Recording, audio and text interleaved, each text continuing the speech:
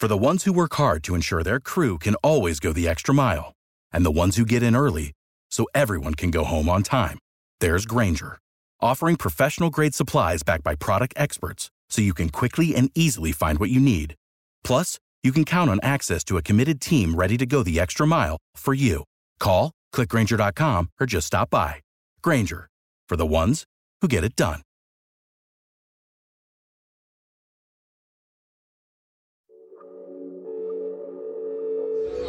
Well, Larry Hughes is going to pop out and get the ball. Jordan's going to rub his man off of Leitner and then cut down the center and gets a nice pass from Larry Hughes.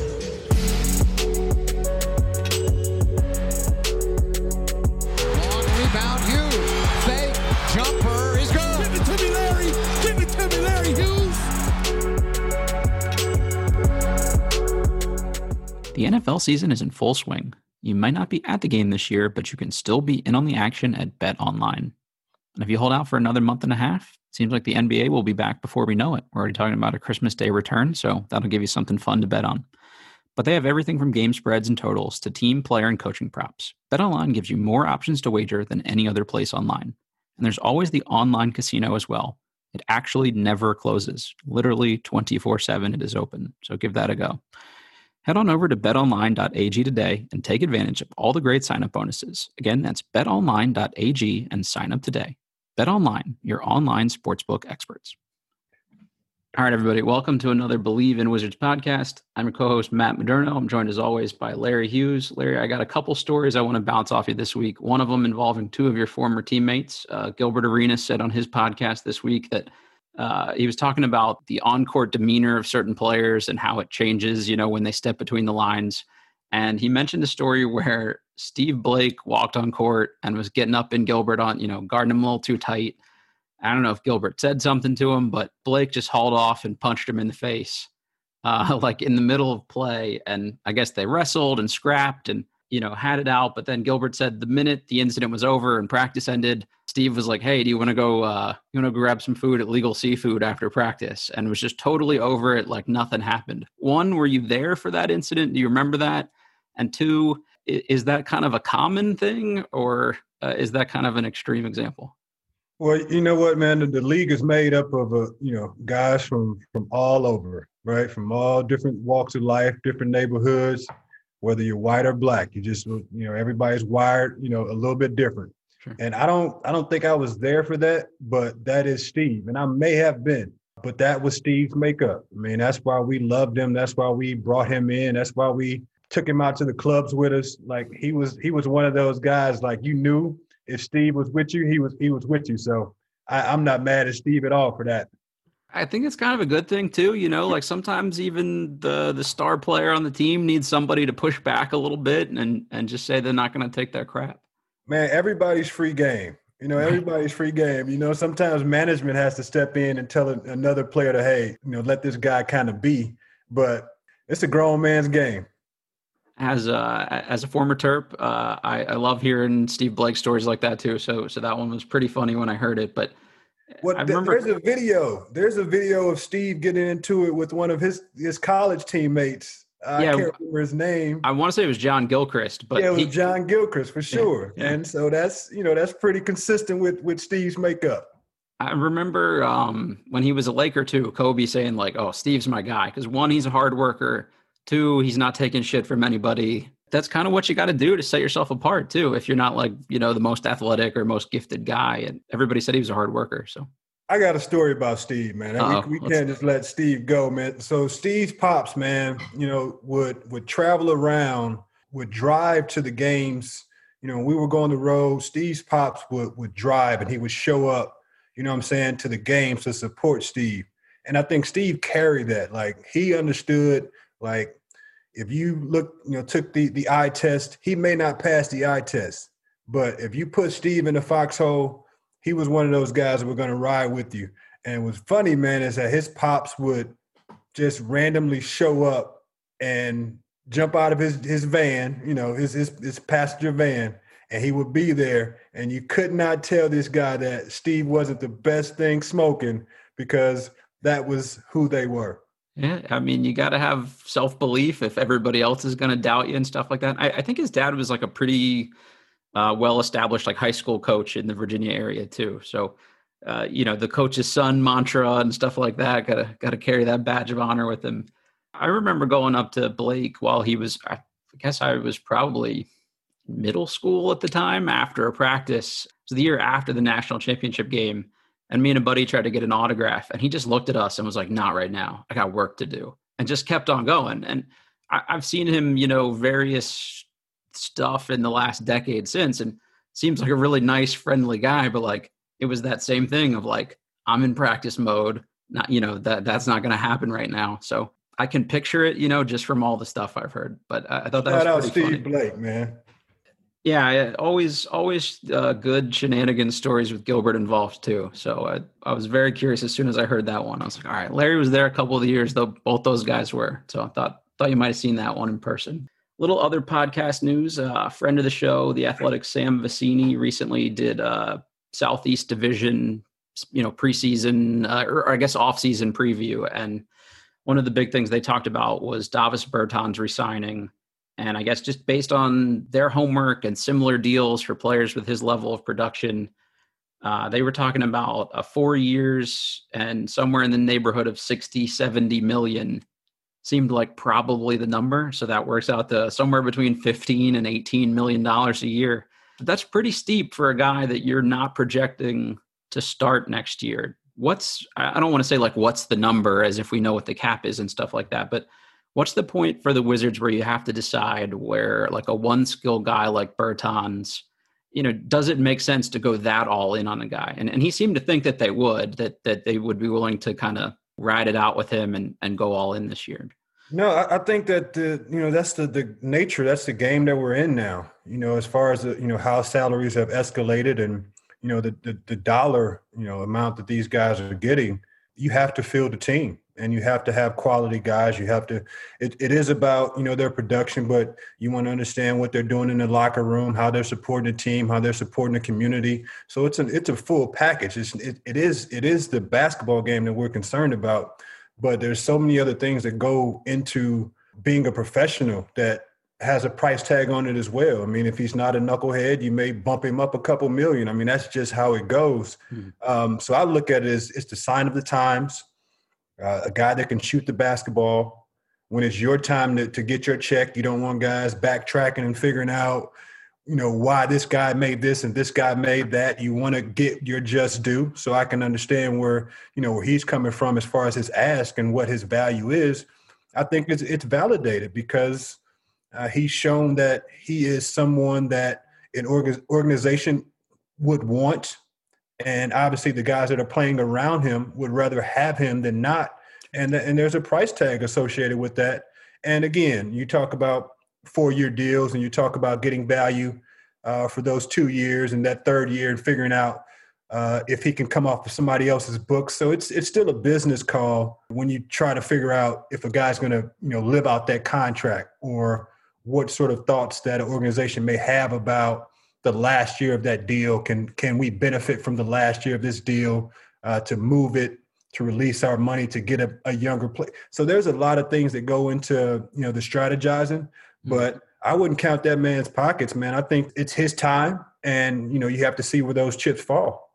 The 4 years made me a little more hesitant than the actual dollar amount, if only because I'm not a big believer that in like big situations you can play he and Rui together as your wings. I just limited sample size this year, but I didn't really like how that looked. There's not really and maybe Rui gets a lot better defensively, which I'm hoping he will anyway, but that's just a tough combo with Brad and John, who aren't necessarily, top-notch perimeter defenders themselves at this point, although they both have the potential to be when they want to be. But if you can't really play those two guys together and he's a long-term bench player, presumably in 4 years, Rui hopefully has gotten better and is entrenched as that starter. So it's just a long commitment to a guy that you don't envision, maybe being in your crunch time lineups a lot of the time. Yeah, it's about those assets. I mean, if the salary cap comes in at 115 instead of the 109, or God forbid it gets, in the 90s, but you have money available to field players and also to give a couple more dollars than you would normally do if the salary cap jumps, once we get out of this COVID situation. If you're the team, how do you play this? Do you start with an offer that you think is fair and give him something to respond to? Or, I would never suggest lowballing a guy, obviously, but like, here's what we think the market value is based on what your production is and what we think your role will be. Or do you kind of let other teams come in and set the market, and then you either match or one up if you need to? Like, what's the preferred way to go from the player perspective, I guess? Well, I think a guy like that is going to fall into that mid-tier position, right? I think that you can set the dollar amount as his own organization can set the dollar amount as to what they feel is going to make the most sense to build a quality team. Because even if you make the money and you're on a bad team, that, like we're seeing, in certain situations, it's not going to be fun. So a player can take an opportunity to look at something with a couple less dollars, but with the opportunity to win and compete for championships, which we all want to do. But if you get the vote of confidence from your organization, your home base from the start, and then obviously everybody can come and pitch in and tell them how great you can be in their situation. But I think the home team coming in first and giving a very fair understanding of who that player is and what the expectations are from the team is the best way to go. I don't think you allow somebody to come into your backyard and give something that you're not even willing to think about doing, right? Then there's no conversation to be had. You're going to lose that player just right off the gate. So if I'm a home team, I would like to see those guys come in with obviously what they feel makes the most sense in their journey to build. If the player feels like it's low, then so be it. But ultimately, you're trying to build a situation where you can compete for a championship. And, players are going to respect that whether they like that dollar amount or not. And if the dollars are out there, they're going to get those dollars. How much sway does your teammates in a situation like that have on you? Like if you're Bertans and John Wall says like, hey, I think we're going to make a great duo. I'm excited to play with you. Brad says I really want you back. Like, does that help you a little bit from the hometown discount kind of thing? Or like if you're going to be in a situation where your teammates see your value too? I think it does, because there's a lot of other things that go on within the basketball team, within that family, right? These guys have other endorsements. They do commercials. They do a lot of different things that if you're a teammate that they want, they can include you into those things. So it really becomes a family where, I'm relying on you to help me be successful and vice versa.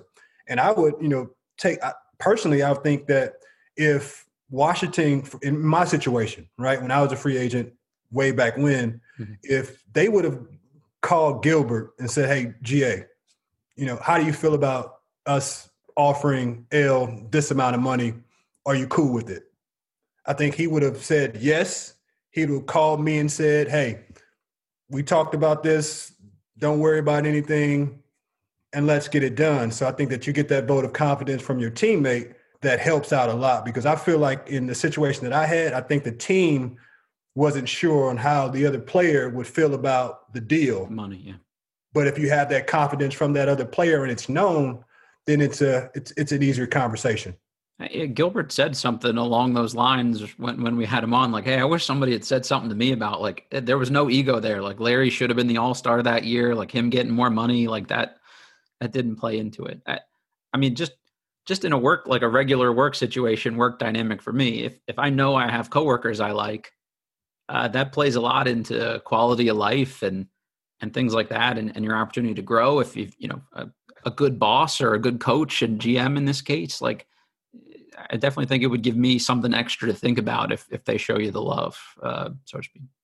Yeah, I mean, I can speak for a lot of players, man, just being comfortable, right? Not looking over your back, or if these guys are chirping about this deal, or these guys are chirping about these amount of shots or these minutes. Mm-hmm. Like, if you're comfortable that, everything is on the up and up, I mean, let's stay there. That's rock and roll, because everything is above board, because you do have situations where guys chirp, and if somebody doesn't want you as a teammate, they find really bad ways to tell you that they don't want you as a teammate other than just saying, hey, I think you should move on. I don't really know what the ceiling is for the Wizards next year. If Wall comes back at a reasonable, approximation of what it was before, you keep Bertans. Like, I assume a playoff team. I have no idea where in the standings. It depends on what other people do. But the other teams that have enough space to give Bertans money, like I don't think many of them would offer him a better situation in terms of on the court wins, but also playing time. Like, there might be places where he could be on a better team, but I doubt they could pay him the same or give him the same minutes. For me, again, I can't make that decision for him, but it seems like a really good blend of, one, they gave you a big opportunity. 2, you're definitely going to get a lot of minutes. 3, you should be a good fit with the personnel. And 4, you're going to get to contribute to a team that hopefully can make a run by the end of next year. Maybe not a run to a title, but at least be competitive in the playoffs.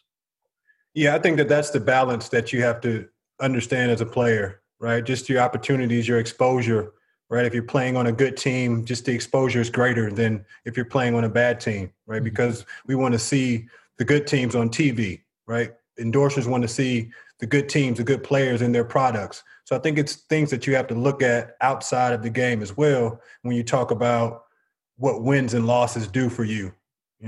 That's very important to think about. It is a business decision. It's not, personal. It's not emotional. It's a business decision because these guys are signing deals. And, my understanding and expectation is this is not the last deal that this guy wants to sign. Right. So he has to keep his business mind intact, that the opportunities that he's going to have with the exposure of getting the minutes, showing what he can do, being on film in every game, having a scouting report that's driven to not allowing him to do what he does best. That's very important. You never know how things will go with injuries and stuff like that, but you also got to assume the way the league is played right now, a 6'10" guy that can shoot it from pretty much anywhere inside half court will have a decent amount of longevity. And that's when you talk about how guys' games will age, I would be less concerned about him from that perspective. It's not like there's going to be a major physical drop off that limits his production or anything like that. Yeah. If you're a quality guy, man, it's like, get it now or get it later. Right. But eventually you'll get it because you're a quality guy. And that's just the way that's just the way the ball bounces. Speaking of people on podcasts, Mr. Bradley Beal's been making the rounds a little bit here. He was on the JJ Redick podcast this week. The main takeaway that I think has sort of latched on to fans and the local media outlets has been basically Brad's notion of he wanted to be somewhere where he could be the focal point of a team or one of the main couple focal points at least, have a team be built around him. He'd like for that place to be DC, but it was a very strong, like it wasn't like overly stated, but he made it very clear, like, but I'm expecting the organization to hold up their end and make real strides toward showing me, we're serious about this thing and it's not a prolonged rebuild and stuff like that. And then also threw in and hey, I also kind of want to see how John Wall comes back. I've seen mixed reactions to some of those things. To me, that's one, it seems like a very honest way to look at it. And 2, I don't think there's anything wrong or unfair about saying that. Like, hey, I want to be here, but there are other circumstances beyond my control that'll determine what I choose to do. Yeah, man, the business of basketball has just grown so much that, these guys have to worry about their brand. And once they get done, if they win a championship, as opposed to just going out and hoop. Like, let's just go out and hoop. The things are going to happen. Like you said, injuries are going to happen. It's your choice to accept deals. It's your choice to take X amount of salary cap dollars. Like, it's your choice to create a situation that makes the most sense for you. And I don't think it's always fair to now say, all right, what are you guys going to do around me, right? Because it's tough, right? Because it's a numbers game. It's a relationship game. It's putting the pieces together that mesh the best.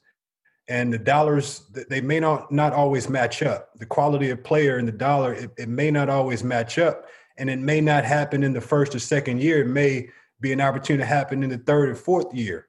So I just think that it's tough when these guys have to look at, a lot of these guys are looking at their legacy before anything is said and done, right? If you just go out and you just hoop And if the situation is not right for you, then you move on. Yeah. But I just think that there's a lot of talk about what management should do or what should be done around me that I have a hard time like understanding that, because if you give me myself and 4 of the guys, like we're going to hoop and we're going to compete. And I really think that that's what it's about.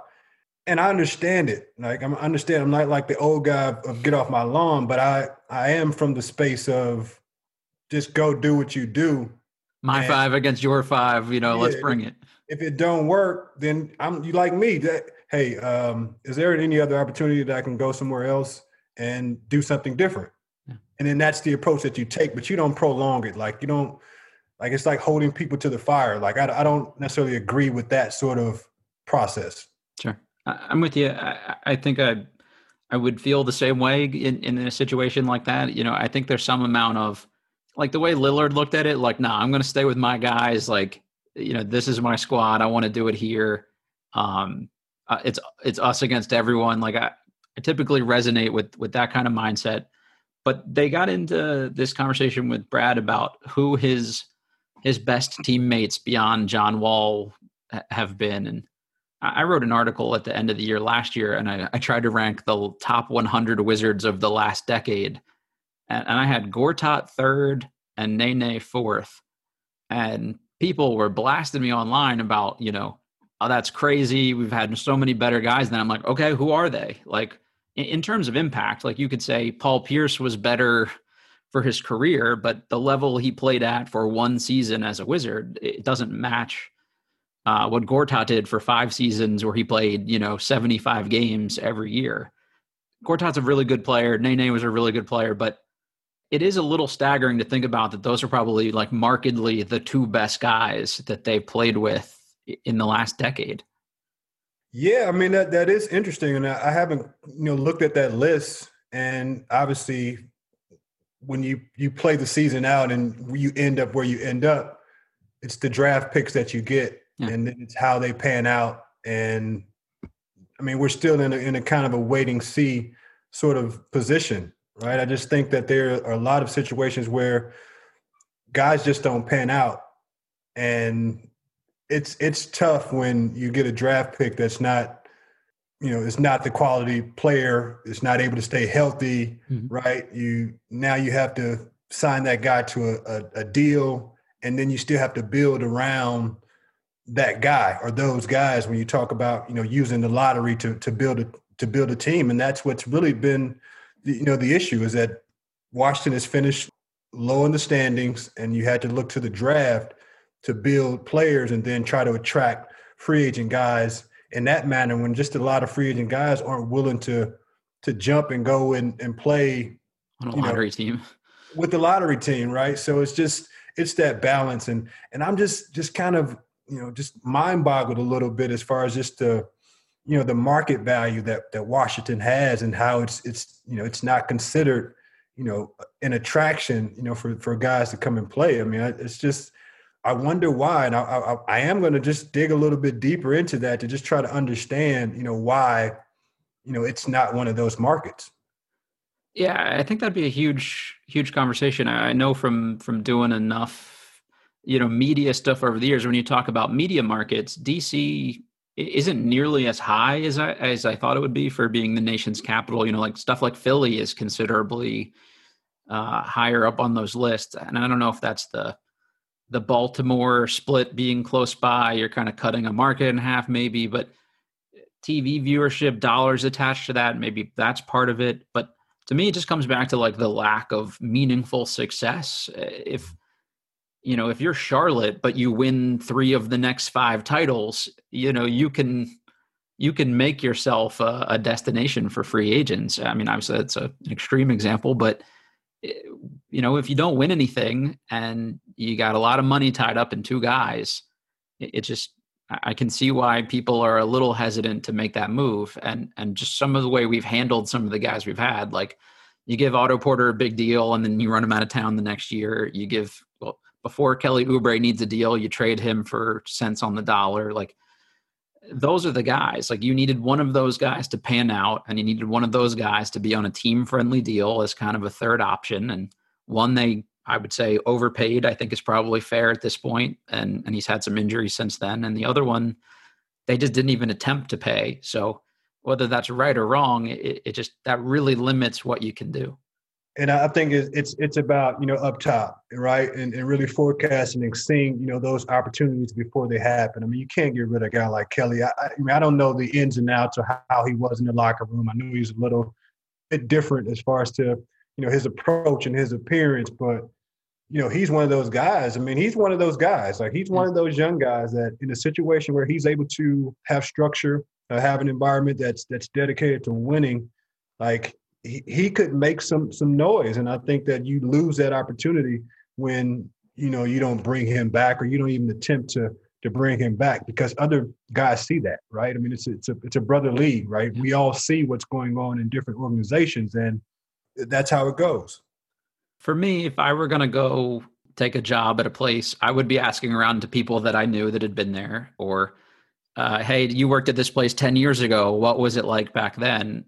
And I think part of it is just, I've said this before, but the lack of guys from your class or generation that are super involved with the team. Obviously, Jameson's in a position now. Karan's back a little bit too, but there hadn't been a lot of that for the last couple of years. And I got to think guys see that too. Like, it's if it's not a place guys want to go back to, it wouldn't attract me as a place I would want to go to. And on the Kelly Oubre thing, maybe, let's say if he was a problem in the locker room or something like that, you still got to recoup fair value when you trade him and make something of that asset. He's 6'7", he averaged 17 points a game last year, and they traded him for a guy to try to save a GM's job. I mean, it just, not that Trevor Ariza wasn't a really good player, but he's on the back end of his career and doesn't fit with the timeline of where they're at. You need guys that are going to keep getting better. We've traded so many draft picks away. Like, Markieff Morris was a good pickup. Gortat was a good pickup. But these are all guys you gave up lottery picks potentially to get. And you just can't afford to not have that, because you need one of those guys where you get lucky on. Like Boston having Tatum and Brown on rookie deals, but producing like all-stars. That's how those teams make moves, unless you're LA and you can go into the luxury tax and all that stuff. That comment it's proven, man. That comment just with getting lucky with those rookies on that rookie deal, that it's proven, right? And when you have it in your grasp, you have to hold on to it. Mm-hmm. Yeah, or you got to make a really shrewd move, like the Indy move to get TJ Warren for basically cap space. Like you need one of those almost to pan out. That's kind of a last ditch move, and I can't think of the last time Washington really like considerably got the better end of a deal. It was maybe exchanging Kwame Brown for Caron Butler. Like, I think that might legitimately be like our last trade where we've come out like way on top on that end of it, I think. So just piggybacking off that a little bit, Brad also talked about how he's had, in one season, he had over 30 teammates or close to 30 teammates, and then several others he's had in the 20s. How much does a lack of continuity, even just from, the start of the season to the end of the season, affect a team's success and affect that chemistry in the locker room and things like that? Like, obviously the guys on two-way contracts are going back and forth between the G League. Like, that's going to happen. But I got to imagine if you just keep overhauling half your roster every year at the trade deadline or in the offseason, that has an effect on things too. Yeah, I mean, I think if you have that, you're seven guys, a couple years after a couple years that those guys are turning over, where those guys are coming back. Mm-hmm. I mean, because you're always going to have that back end roster moves where, sure. You're tinkering with stuff. Yeah, you're 9 through 15. I mean, they're always going to move. I mean, because there's always looking for greater opportunity. But I think if your top 6 guys are coming back year after year, that's really all you can ask for, especially if these guys are healthy. If these guys aren't healthy, then obviously you have a big problem. Sure. But, if you have 6 guys that are coming back, and you're talking about young players as well, or rookies as well, I think that you should be in good shape. Yeah, totally agree there, Larry. Moving on just a little bit, the last thing I wanted to ask you about is just sort of the notion of off-season pickup game videos and hype videos that you see from players every year. Normally, I paid almost no attention to things like that because I know from my own pickup games that half the time people aren't guarding anybody, and it's not translatable to like what a real game would look like. But the John Wall ones have been one of the few ones where like I've actively, listened or watched all the way through each of these videos. And he does look to have some bounce. The shot looks a little bit more fluid. I always think that, you talking about, just repping that jumper out and like, it just looks a little smoother. It was kind of maybe shot putty or a little hitchy before, but it seems like a clean flowing release. Maybe that's different with a defender in your face in a real game, but have you seen any of these yet? What do you think about how John's starting to look? And is it just at least a good sign that he's out on the court with Kyrie Irving and people like that right now? Yeah, no, I think it's a good sign. I think it's a good sign, and it's up to these guys to put themselves in quality gyms, right, against quality competition where they can actually get some work done. Mm-hmm. There's no need to go and play at the Homeboy Rec Center and just weave and work your way through everyone. Right. Because I seen a clip where he was Mike Beasley. I was in the gym with Mike Beasley, and that's a dog that's he's never going to let you go half-ass. So if you see a clip or you see a pickup game with Mike Beasley, then you know that they're probably playing some real offensive basketball, right? And my thing is it's completely about conditioning and being in tip-top shape. And you look really good in the summer because you're not playing any defense. Mm-hmm. And obviously, when in the league, we talk about there's no defense being played, but there is rotations. There is, adjusting to someone else's movements that cause a little bit more stress than just your natural movement. So I think that when you see in the summertime, you see guys are in better shape because they're not playing defense. And so it's completely about their offensive game. But when you're putting in that work and putting in that time with quality guys, and you are executing on things that you have been working on, right? Whether you're coming off of injury to see if you could get to that spot or see if you could explode when you get to that position or that point on the court. I think that's valuable to take into account when you talk about how can this translate into the season. And I've seen that because he's been in the gym and been on the floor with quality guys playing back, although they're not playing an NBA sort of deal, it is better transferred from way back when you guys were just going into any gym, just playing any sort of pickup basketball. Now guys are really doing organized workouts, which I think is really, really good because it just elevates the competition and elevates the thought process.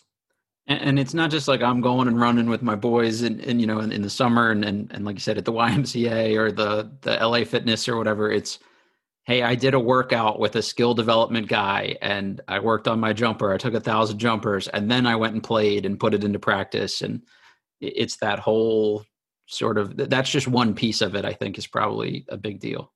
And it's confidence too, man. I mean, when you're playing in the summertime, you're playing in, your high school gym, right? Or where your backdrop is different. And then when you get into your season, you're in the arena with just a different backdrop. Mm-hmm. So it's just a different sort of vibe that you get. But obviously all of that stuff can transfer from your summertime to your actual NBA game season if you're healthy. How much more important is conditioning when you're someone like Wall, who's coming back from a tough injury? For me, just if I feel like I'm not in particularly good shape and I go pick up a couple nights that week, I'm much more prone to re-injure something or to pull something. Is it that much more important for him to be in good shape going into some of these pickup games and stuff? It's very important for him. I think because he's been out so long and, just the attention to detail that I hope that he has with his strength and condition coach, his performance coach, to make sure that he's, identifying and working on those small muscles, right? Those small muscles that haven't gotten a lot of use just due to not wanting to re-injure anything or hurt anything further. So just really paying attention to those smaller muscle groups because those are the ones that are effective because you're trying not to disturb them too much because you're coming back from injury. But when it's time to go full speed, you don't have that luxury of not, going from 0 to 100, right? When you hit the NBA season, right? If you go from 0 to 50 in the NBA season, then we're all talking about, he lost a step. He's not who he was before. So you have to have that, need that ability to go from 0 to 100. And I think that comes with, just the detailed stuff that he's been doing with his people, hopefully. It's always like if you don't post a workout video, it's almost like you apparently didn't work out all summer. But for Wall, he's one of the few people who are like, I'm actually happy to see him doing box jumps with the weighted vest and running with the parachute on and stuff like that. Because it gives you that confidence that he's done the work to really protect, himself from more injuries. So hopefully that's a good sign of things to come. One of the things we talked about a little bit the last couple of weeks was just doing a little bit more draft talk. And one of the positions you hear from everybody is just the Wizards' need for an additional center. The two big center prospects in the draft, Onyeka Okongwu, we've talked about a couple times on this show, so I don't want to get into it too much. But James Wiseman's the other big one, played only 3 games at Memphis before had some eligibility issues. Did you get to see any of Wiseman, Larry? Or have you seen him on any of like the high school circuits and stuff, or AAU circuits over the years? I've seen him since he was in 8th grade. Okay. 9th grade, I believe it was 9th grade. So he's one of those hybrid guys who's always been kind of the thin guy, but was the guy that was on the block because he was really tall and really skilled. Now that I see he's putting on some weight, and kind of growing into his body. And he's, again, one of those hybrid guys. And you expect him to step out on the floor and pull a bigger guy out on the floor and go around a bigger guy or be able to make a play. And then if you get that, 1-4 switch of a point guard or a 2 guard on him, you would expect him to be able to go to the block or the mid post to make a play. And he's as skilled as any big kid that I've seen, and he's only getting better.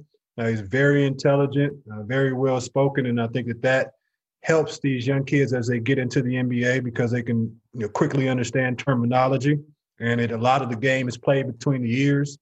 So I think that's a quality guy, and his name has been mentioned for a while now as far as it being one of those top draft picks, but that's a quality name there. He's not likely to be around by the time the Wizards pick at number 9, but based on what you just said there, is that a guy you would be willing to call around about and see about maybe trading up to, hey, if somebody at 4 or 5 isn't sold on anybody or doesn't need a center, is this the type of guy that you would consider making a bigger investment in?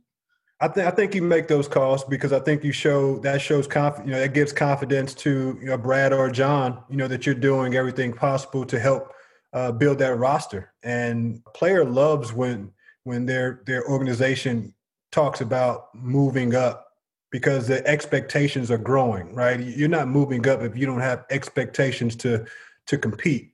And I think that will go a long way with those guys just to know that the team is willing to explore these things to try to put a better product out on the court. How about his Memphis teammate, Precious Achiuwa? I'm assuming you've seen him out and about at a lot of the same stuff. Brings some of the same things to the table that Wiseman does. He's got some skill. He's athletic, a little smaller, maybe a little quicker laterally and things like that. Maybe not as much as like a traditional 5, but he could rebound for you. He could block some shots. He could switch and cover perimeter guys a little bit. Maybe a 9 is a reach for him, so that's a trade back situation. But what do you think about Precious's game and how he would kind of complement someone like Thomas Bryant? I think that he's a compliment. I would want to see him complement, be a change of pace, I guess, for a more of an offensive big guy, maybe a slower big guy. Just because you can change the speed with throwing a guy like in there, just to do different things. So I've seen him be really active. I've seen him be really aggressive. I've seen him go and support and help his team. I haven't seen him shoot the basketball, which now is one of those qualities, whether you're a point guard or a center, you have to have that capability. You have to have that quality in your game. But from a sheer athlete, someone that's aggressive, someone that's been playing against high-level competition as much as he can. I think that's a quality, a quality guy and a quality name that's on the board. I do think that's a reach at 9.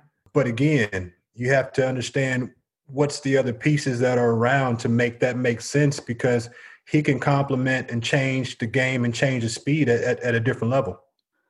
I think you totally nailed it. Like, just given the rest of the Wizards personnel, it would be hard to see him be like their exclusive everyday small ball five if he can't shoot it a little bit. That's not Wall strength. That's not Troy Brown strength. Like, it would just kind of make things a little bit tougher. But if they find themselves at 17 or 20 or one of those types of things, it's definitely a guy I think could give them some things they need. Another name that maybe is a little bit of a different blend, a guy I've seen probably play more than any other prospect, is Jalen Smith of Maryland. Maybe more of a power forward at this point, just because he's got to bulk up a little bit here too, but blocks some shots, rebounds a little bit, shoots the three. He's gotten a lot better at that in his 2 years at Maryland, but maybe a little slow-footed. He's not going to switch out onto anybody, and he gets pushed around a little bit by bigger guys. So long-term, I think he could be a good defender. He may be a guy that struggles, but you're starting to hear a lot more talk about him as a lottery pick. Is Smith the guy you've seen a decent amount of, Larry? I think that's his skill of being a bigger guy that can stop at the top of the key and knock down a three-pointer. If these guys that are big and they're coming up in this day and age, you got to be able to shoot the ball. I'll say it for the 100 millionth time. You have to be able to shoot the ball because that's going to elevate you. Yeah. When you go through the entire year, when you're being mentioned, you're being talked about, and the thing that's going to elevate you when it gets down to the 25th hour is your ability to shoot the basketball. Can they make shots? Because there's a long process that goes along with these guys are rebounding. We're watching them on tape. They are, they're playing good defense. They're being a good teammate. But when it's time to push that button to select that player, what's going to separate you from your mate next to you is your ability to shoot the basketball. And if you can shoot the basketball from distance, it's going to elevate you. And I think that's what's happened with Jalen is that it's his ability to, again, stop and shoot the basketball from the top of the key is an asset to him. And I hope that he uses it to his advantage. By all accounts, another good kid, really hard worker. I mean, Maryland's got a pretty good strength and conditioning program. Like, he's bulked up maybe like 25 pounds since he's been here. So you have hope that he'll put in the work to do all the physical stuff to be ready to impact the game. And I'm not sure if he's younger or not than his graduating class, but I believe he's younger than the guys that were in his graduating class, which obviously is an advantage to him now at this point because he has more room to obviously grow in the eyes of the guys that are selecting these picks. I would have to double check because I'm starting to get like number fatigue from all the ages and wingspans and stuff. But I think he's actually younger than Precious Achiuwa is, despite being a sophomore as opposed to a freshman. So I think that's another good point. The last one I just want to throw out there to you, and this is probably the one you have seen the least of. It's definitely the one I've seen the least of, is Aleksej Pokusevski. He's the 7-foot, 190-pound European prospect. He played in like the Greek B or C league this year against, guys that look like me that are chain smoking at halftime and stuff. But he's like 19 years old. He can dribble, pass, shoot, reasonably athletic, mobile, can dunk on guys. But he's literally the skinniest prospect I've ever seen. Like I saw John Henson in a high school game and was like, oh, holy shit, how is this guy 6'10" and probably 185 pounds? But this Pokusevski kid is really, really close to that. He's like the anorexic Kristaps Porzingis. Like that would terrify me to take a lottery pick, especially if I'm the Wizards and I need to show Brad and John I'm serious. Like, this is a guy that's not going to help you until 2024 or something like that. Yeah, I would advise against that if we're looking to make sure that we have Brad's confidence. I mean, he is a big part of the organization. So you want to make sure that all the things that I said earlier, you still want to make sure that guy has the confidence within your organization that you're trying to do right by not just him, but obviously the entire situation. And to go for a project at that number with the struggles that the team has had, over the last year and a half, wouldn't be a huge vote of confidence, moving forward. And then you just open up the door for, if you're going to draft a project, then your better players are going to want to move on and allow you to build exactly what you're trying to build and allow them to move on and try to win what they're trying to do, what they're trying to win. You know, one of the teams you hear him attached to a lot is Boston, because they have 3 first-round picks, so they can afford a draft and stash guy. They don't need immediate help. Like, it makes a lot more sense for a playoff contender like that also happens to have a fringe lottery pick. But especially at 9, I think that would have been a reach anyway. But he is getting some looks in the 14-15 range, and even then, that would terrify me. I tell you, man, everybody gets enamored with that, that shiny new toy, man. He can shoot it though, like you said. I mean, the shooting will get you there. And the shooting will get you on the board. I mean, it is shooting to get you on the board, and especially when you just pop up in space and you're just there now. And plus, you can shoot the basketball, and you have, those ball skills. When I say ball skills, that's not just about dribbling the basketball. That's catching and passing as well. Those are quality skills. It's so funny that you said that. Like, catching the ball is such an underrated thing. I don't think that's something that people think about. And I don't know if I were going to work a guy out before the draft, like, that would be a drill I would do, is just something like that for any of my bigs, because anybody can stand still and hit catch and shoot jumpers. Like we talked about the Andre Drummond comparing himself to Kevin Durant thing. Like, you see him in a pickup game now, the guy will hit 10 NBA threes in a row. But is he going to do that in the flow of the game? Is he going to catch a pocket pass and spin to the hoop and lay it up? Like, that would be something I would put more emphasis on than people seem to. Hey, man, I'm in the youth space, and, obviously being a former professional, these are things that we learn, right? These are the things that we pick up just as a natural understanding of how to actually get your job done. And I see so many guys that are skill developers, that are trainers, that don't have that understanding of what actually goes into being really successful at the highest level of basketball, and just the sheer ability of hand placement on a catch or a pass is very important. And these are things that we teach within the Larry Hughes Basketball Academy. A shameless plug there. There you go. I like it.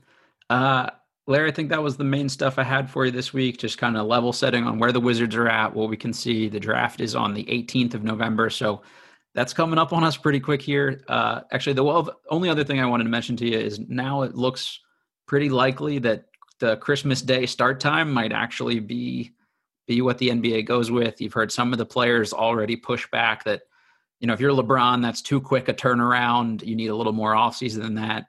Actually, Brad talked about this. He hasn't played since March, so I think he's it's one end or the other. It seems like guys are either itching and ready to go. Half the league hasn't played in 6-7 months. The other half needs a breather.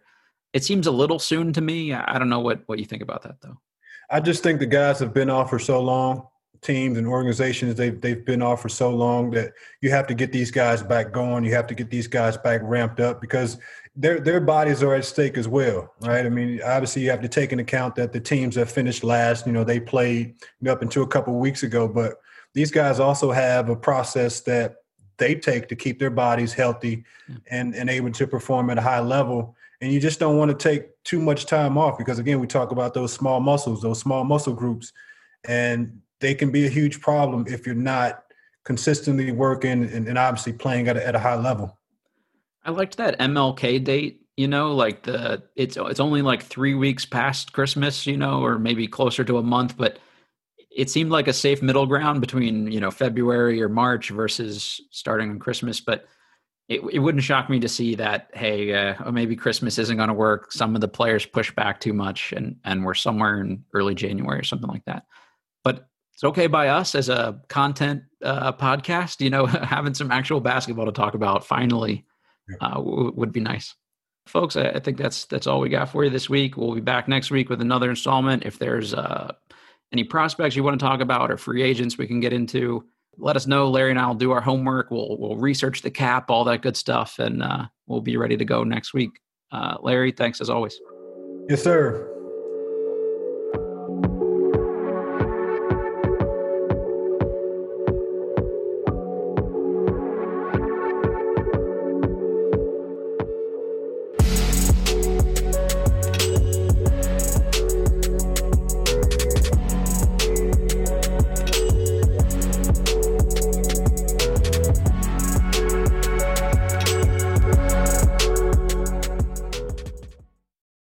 Without the ones like you, who work tirelessly to keep things running, everything would suddenly stop. Hospitals, factories, schools, and power plants, they all depend on you. No matter the weather, emergency, or time of day, you're the ones who get it done. At Grainger, we're here for you with professional-grade industrial supplies.